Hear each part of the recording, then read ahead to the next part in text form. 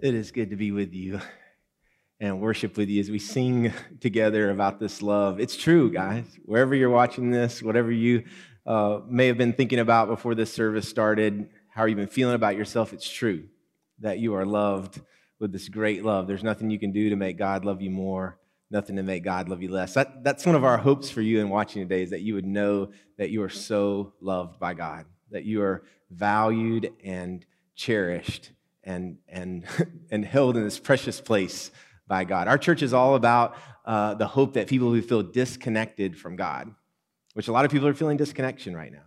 It's for people who feel disconnected from God and disconnected from the church to find hope, healing, and wholeness. So just sit back and sit in that today, that God has something to say to you, that God cares about you, and God loves you. I want to tell you about how I became a pastor. You know, I've been doing it so long now that it seems even natural to me, but I didn't grow up like thinking I would be a pastor or having people tell me that I was going to be a pastor. Like my dad wasn't a pastor, my grandfather wasn't a pastor. In fact, my dad and my grandfather owned a dry cleaning and laundry business. And I'm like still heir to the throne today. Like if this doesn't work out, like but I just saying, like, I never thought about being a pastor. Nobody was grooming me for that. I had this experience when I was 18 years old. It's going to sound weird at first, and then it's going to sound even weirder. When I was 18 years old, I found these words coming out of my mouth that I had never even thought before. I actually said out of my mouth, God, I'm going to serve you as a pastor. And as strange as that may sound, or what I'm about to say may sound, I feel like the Holy Spirit of God actually spoke words out of my mouth. Again, I was 18. I just graduated from high school, and I was serving on this weekend for other teenage boys to help them grow closer to Christ. I loved God. I was seeking God, but I was sort of a mess at the same time, and I was scheduled and prepared to give the first speech or talk for this weekend, and it was called Ideals. And so I was supposed to share about how, what you think about leads to where you're going, like how to have positive role models, how to move through life with not focusing on bad things. So I prepared this whole speech, and when I got up and stood before these young men, something happened in my heart, and all I could see was them and how I could tell they were feeling like me, and I just shared about Jesus. It was the first time I'd ever done this. I just left my notes, and I just told them how Jesus was working in my life, and that I was a mess, and that I was seeking him, and I just shared all this stuff, and then the time for the talk was to be over, and I walked out the door. It was at this retreat center, and I went down this trail, and this pastor guy who I've known my whole life, his name is Buddy, he joined me on that walk, and he said, "Hey, Jake, do you know what just happened in there?" And I said, "No, I have no idea what just happened." And he said, "The Holy Spirit just spoke through you." And my response was, "What is the Holy Spirit?" Like I had heard about that. I heard about the Holy Spirit in church, but for somebody to say that the Holy Spirit was doing something in me or through me was totally foreign. I actually said the same weekend, like a day before I felt God calling me to be a pastor, I was asking the question, what is the Holy Spirit? And so the next night I was on my knees praying just in my heart. And then somehow, even though all the prayers were in my mind and in my heart, these words came speaking out of my mouth. I just said, "I'm going to serve you as a pastor." I'd never thought about it. I'd never dreamed about it. And that moment changed the whole trajectory of my life. I was never the same after this Holy Spirit thing happened. I don't know if maybe you've been wondering as we've been talking about it, what is the Holy Spirit? Like, what is this all about? I've heard about it. What does this mean for real? And what's interesting is that the church actually started with the first followers of Jesus kind of saying, like, what's this going to be like? What is the Holy Spirit? How's it going to look? What's it going to feel like? How are we going to know? Let me share a few verses from Acts chapter 1 with you. The first one says, Jesus speaks to his disciples and says, "Don't leave Jerusalem, but wait for the gift my Father has promised, which you heard me speak about." This is the promise we've been talking about. He says, "For John baptized with water, but in a few days you'll be baptized with the Holy Spirit." Some of you are saying, we've read these same verses for the last 4 weeks. Yeah, we're going to keep reading them, seeing what happens, okay? And so they kind of say, like, "Okay, Jesus, the Holy Spirit's going to come on us when?" And he says, "It's not for you to know the times or dates the Father has set by his own authority, but you will receive the Holy Spirit. You'll receive power when the Holy Spirit comes on you, and you'll be my witnesses in Jerusalem," which is where they were standing, and in all Judea, which was the area just around them, and in Samaria, to which was an area close by, but it was the people that they didn't associate with, and to the ends of the earth. So Jesus gave them a promise that this Holy Spirit would come. They didn't know what it was, and so the questions were like, so what will it look like, Jesus? And he says, it's going to be like a baptism. It's going to cover you. And then they say, okay, well, when will it come? And Jesus says, not telling. And so then they say, well, what do we do? And he says, wait. Those questions might be important for us today. What's it going to look like, God? It's going to cover you from head to toe. Okay, when? When's it going to happen? Not telling. All right, well, what do we do? Wait.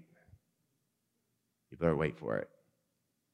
And within this story that I don't think we tell enough, like this is the story of how what we're doing today got started. It is the birth story, the initial story, the origin story of who we are and why we do what we do. We don't tell it enough. Within that story, I think is exactly what we need for today, and that's power and perseverance and purpose. It's all found right there.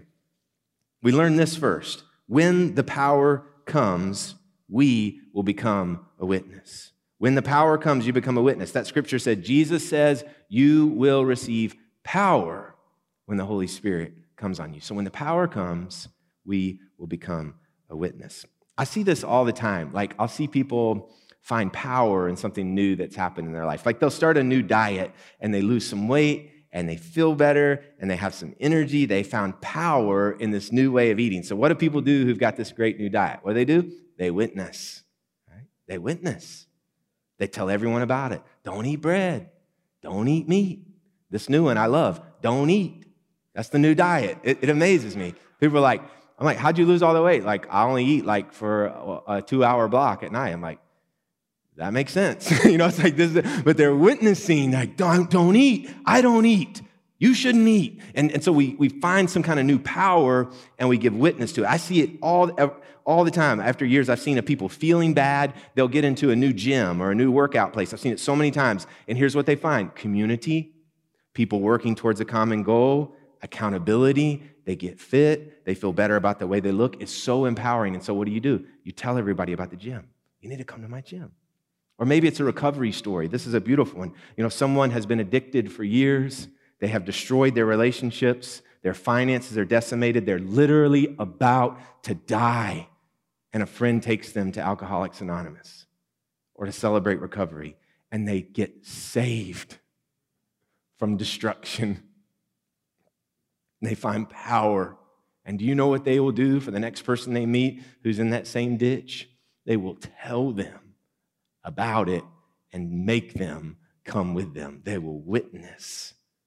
Those things I've mentioned, they offer real power. I'm not trying to lessen them. There's real power in them. But I've also noticed, like, Alcoholics Anonymous doesn't claim to be the source of power as you're walking through the steps. In fact, they encourage people to find what? A higher power. So for this to work, this stuff we're giving you here is good, but you need to find a higher power. Some people who, love their gym, the people I know who love their gym and also love Jesus, they'll say, God is still my power source for all of this, I like to run races, and I'll see people with the shirts, and, I can do all things through Christ who strengthens me, or I will run with perseverance with my eyes fixed on Jesus. So we know that this thing is good, but the power is actually coming from God. Or people who, go on a diet. If you think you're going to find power, like in not eating bread, you're sadly mistaken, right? There's no power in that. Your diet will not give you power. So you go on a diet, and you have to have power from the Spirit. And this is where some of you listening are like, come on, really, seriously, are we going to bring the Spirit into everything? Don't you feel like that way sometimes? Like, can I just go on a diet? This has to involve the Holy Spirit. And for the Jesus follower, the answer is yes. For the follower of Christ, the power for all things is found in the Spirit of God. It's going to come like a baptism. It covers you. It covers your life. Jesus was not willing to send out his disciples to witness with a regulated amount of the Spirit, with just a little bit of Spirit to get them through that day, with just a knapsack with a portion of the Spirit. No, he said, don't go do it until the Spirit has been poured out on you. The real Spirit, the whole Spirit all over you. Why, God, I wonder, why have we made, God, what you want to do so much less than what you promised? What's it going to be like? It's like a baptism. I go out in the day with like a thimble full of the Spirit, hoping that I can get through the day. But that's not the promise. The promise is it's going to be poured out for you. It's going to be poured out upon you. When, Jesus? Not telling. What do I do? Wait for it. And that's why so often we run on so little power, because somehow we got taught that the Holy Spirit is something you might sing about in a song in church, or you might experience maybe in taking some bread and dipping it in juice, but we have no idea what it really is and what it means for our lives. Last week, Chief Hambrick, he's the chief of police here in Mount Juliet, he shared the message with us. I'm still thinking about it. He said, I want to know about the kind of spirit that doesn't just make you run around the church, but impacts the way that you live your life in the small things. You see, not a regulated spirit, not just a spirit for the moment in church, but like for the whole being. And some of us may feel the Spirit in church sometimes, but we're grinding it out in our diets and in our workouts and in our jobs and in our marriages. We're just grinding it out with a little thimbleful of the Spirit when the Spirit wants to come and baptize you. What would it look like for the Spirit to come and cover you from the top of your head to the bottom of your feet? It becomes power. And when we find the power, we witness to it. Last Sunday, I ran into another chief in our city, Chief Jamie Luffman, who is the chief of the fire department. Wonderful man, if you don't know him. I was at this presentation, actually, Providence Church. We were a part of giving a gift to the Mount Juliet Fire Department, 2 John Deere Gators, which are these vehicles, and they were all outfitted for the Mount Juliet Fire Department because when the tornado hit, our city did not have these vehicles, and the fire department had to lug all of their equipment across debris-covered roads, and they had to borrow these vehicles from other cities. And so I was talking to Chief Luffman at this presentation, and he said to me, he said, I talked to one of your church members this morning. He said, I ran into one of your church members, and I was like, oh, that's cool. I said, who was it? He's like, I can't recall his name. He said he was on a motorcycle. And I was like, that could be any of them. They all have motorcycles. And he said, he inspired me. This is what caught my attention. He said, you know, he really inspired me with his witness to Jesus. He was talking to other motorcycle riders about Jesus. And I was like, whoa, here I am at a public presentation with the mayor and city commissioners and city manager, and the chief of the fire department is talking about one of you guys who's talking about Jesus on a motorcycle. That's a witness. And so I had a few ideas of who it might be, but the next day, one of our church members called me. His name's David, and I thought it might have been David, and I said, hey, David, I think Chief Luffman told me about you. Did you run into him yesterday? And he said, oh, yeah, I did. He said, I was out on my motorcycle, but he didn't have time to talk about it. He said, I have some questions I need to ask you, Pastor Jacob. You know, we've been talking about race and racism and our role as the church in this time, and he had some hard questions for me about race that he was wrestling with. See, David is white. His partner in his business is black. And so every day that I've known David, he's gotten in the front seat of a truck, him and Willie, and gone to work. So what I'm saying to you is like the last person I would think who would need to kind of wrestle with some questions is David. Like he has a beautiful witness to people of all skin colors. But here he was on the phone with me, asking himself hard questions about race and what he could do. The Spirit was pushing him to a deeper witness. The power in him was moving, and when the power comes, you become a witness in all areas of your life. Just an aside of those gators for the fire department, they were a gift from our church, sort of. A few weeks after the tornado, we received a check in the mail that we didn't know was coming for $25,000. It was from some Christians in Dallas, Texas. Some United Methodist churches in an area where a tornado had come through last year heard of what happened in Mount Juliet and sent $25,000 to our church. So we didn't hold on to it. We sent the money right out the door. And Sunday at that presentation, so they're presenting these beautiful vehicles with sirens and all of this. They're presenting them to the fire department, and they're trying to say where they came from. and they know the whole story, and they said, this money came from, and they kind of look at me, I'm like, no. They said, this money came from people in Dallas, Texas, who love Jesus. And you see what happened is even in that public sphere, it was a witness because of how the Spirit had been moving in people who follow Jesus. I've been thinking a lot about, what's going on in the world and our nation, and everybody has an opinion and everybody talks about it. I really believe that the church has the power to get us through this. The Holy Spirit. We get to witness to something that's way beyond the vision being given to us by a divided culture, because we're the people of the promise.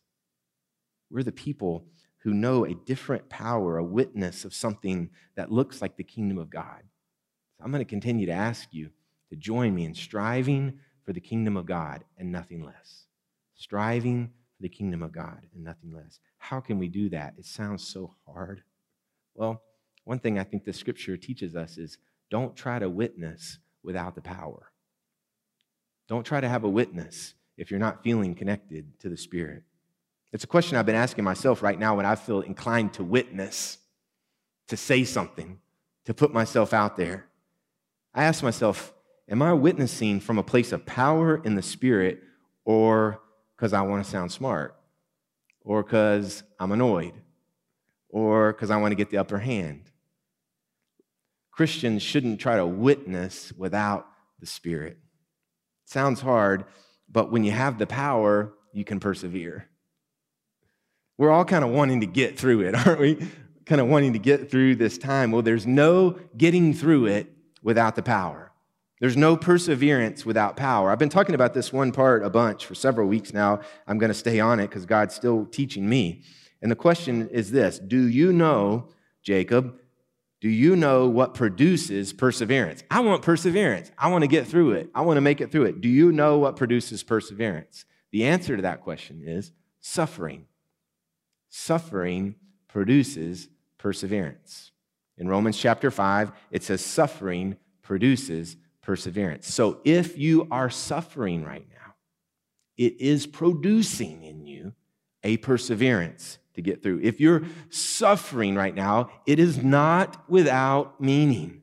It is not without purpose. It is producing perseverance. If you're suffering now and turning to God, even in this moment in faith, it is spiritually training your mind, spiritually training your heart to persevere. If you suffer and turn to God, it is a witness to Jesus, but it's more than that. If you suffer and suffer with Jesus, you are being given power to persevere. We are the ones who can show the way of how to walk through this, even in suffering. It produces something in us spiritually. Listen to this. If you go to church here, you hear me say this verse all the time. Listen to this. The book of Hebrews says, since we are surrounded by such a great cloud of witnesses, let us throw off everything that hinders and the sin that so easily entangles. That's like on us. Do you see what it's saying? Let us throw it off. If there's stuff hindering you, entangling you, throw it off. And let us run with perseverance the race marked out for us, fixing our eyes on Jesus, the pioneer and perfecter of our faith. For the joy set before him, that's Jesus, he endured the cross, scorning its shame, and sat down at the right hand of the throne of God. That's what happened in Acts chapter 1. Jesus went and sat at the right hand of God. So Jesus, Hebrews tells us, endured suffering on the cross, but he persevered. And that sets the way for us to persevere. How? The power of the cross is the same power of the Spirit that was poured out on the church. So we can endure and perseverance because of what Jesus has done. He has set the way for us through enduring the cross for us to make it. And as we persevere, we find our purpose. Thank you, Jesus. As we persevere, we find purpose. The Spirit that came at Pentecost, which was this day when that church was birthed, it came down. But before the Spirit, the people who followed Jesus did not know what to say. They did not know what to do. They did not know how to organize. They did not know what their mission statement was. And we won't either. They just had to wait. But after the Spirit comes, the church knows who they are, what they're supposed to do. They have purpose coming out of their ears, and they spread the name of Jesus, and they witness. They know that they're supposed to be witnesses. So many of us, maybe you're watching this now, we want to know our purpose. What is it, God? Well, first, you have to let the Spirit cover you.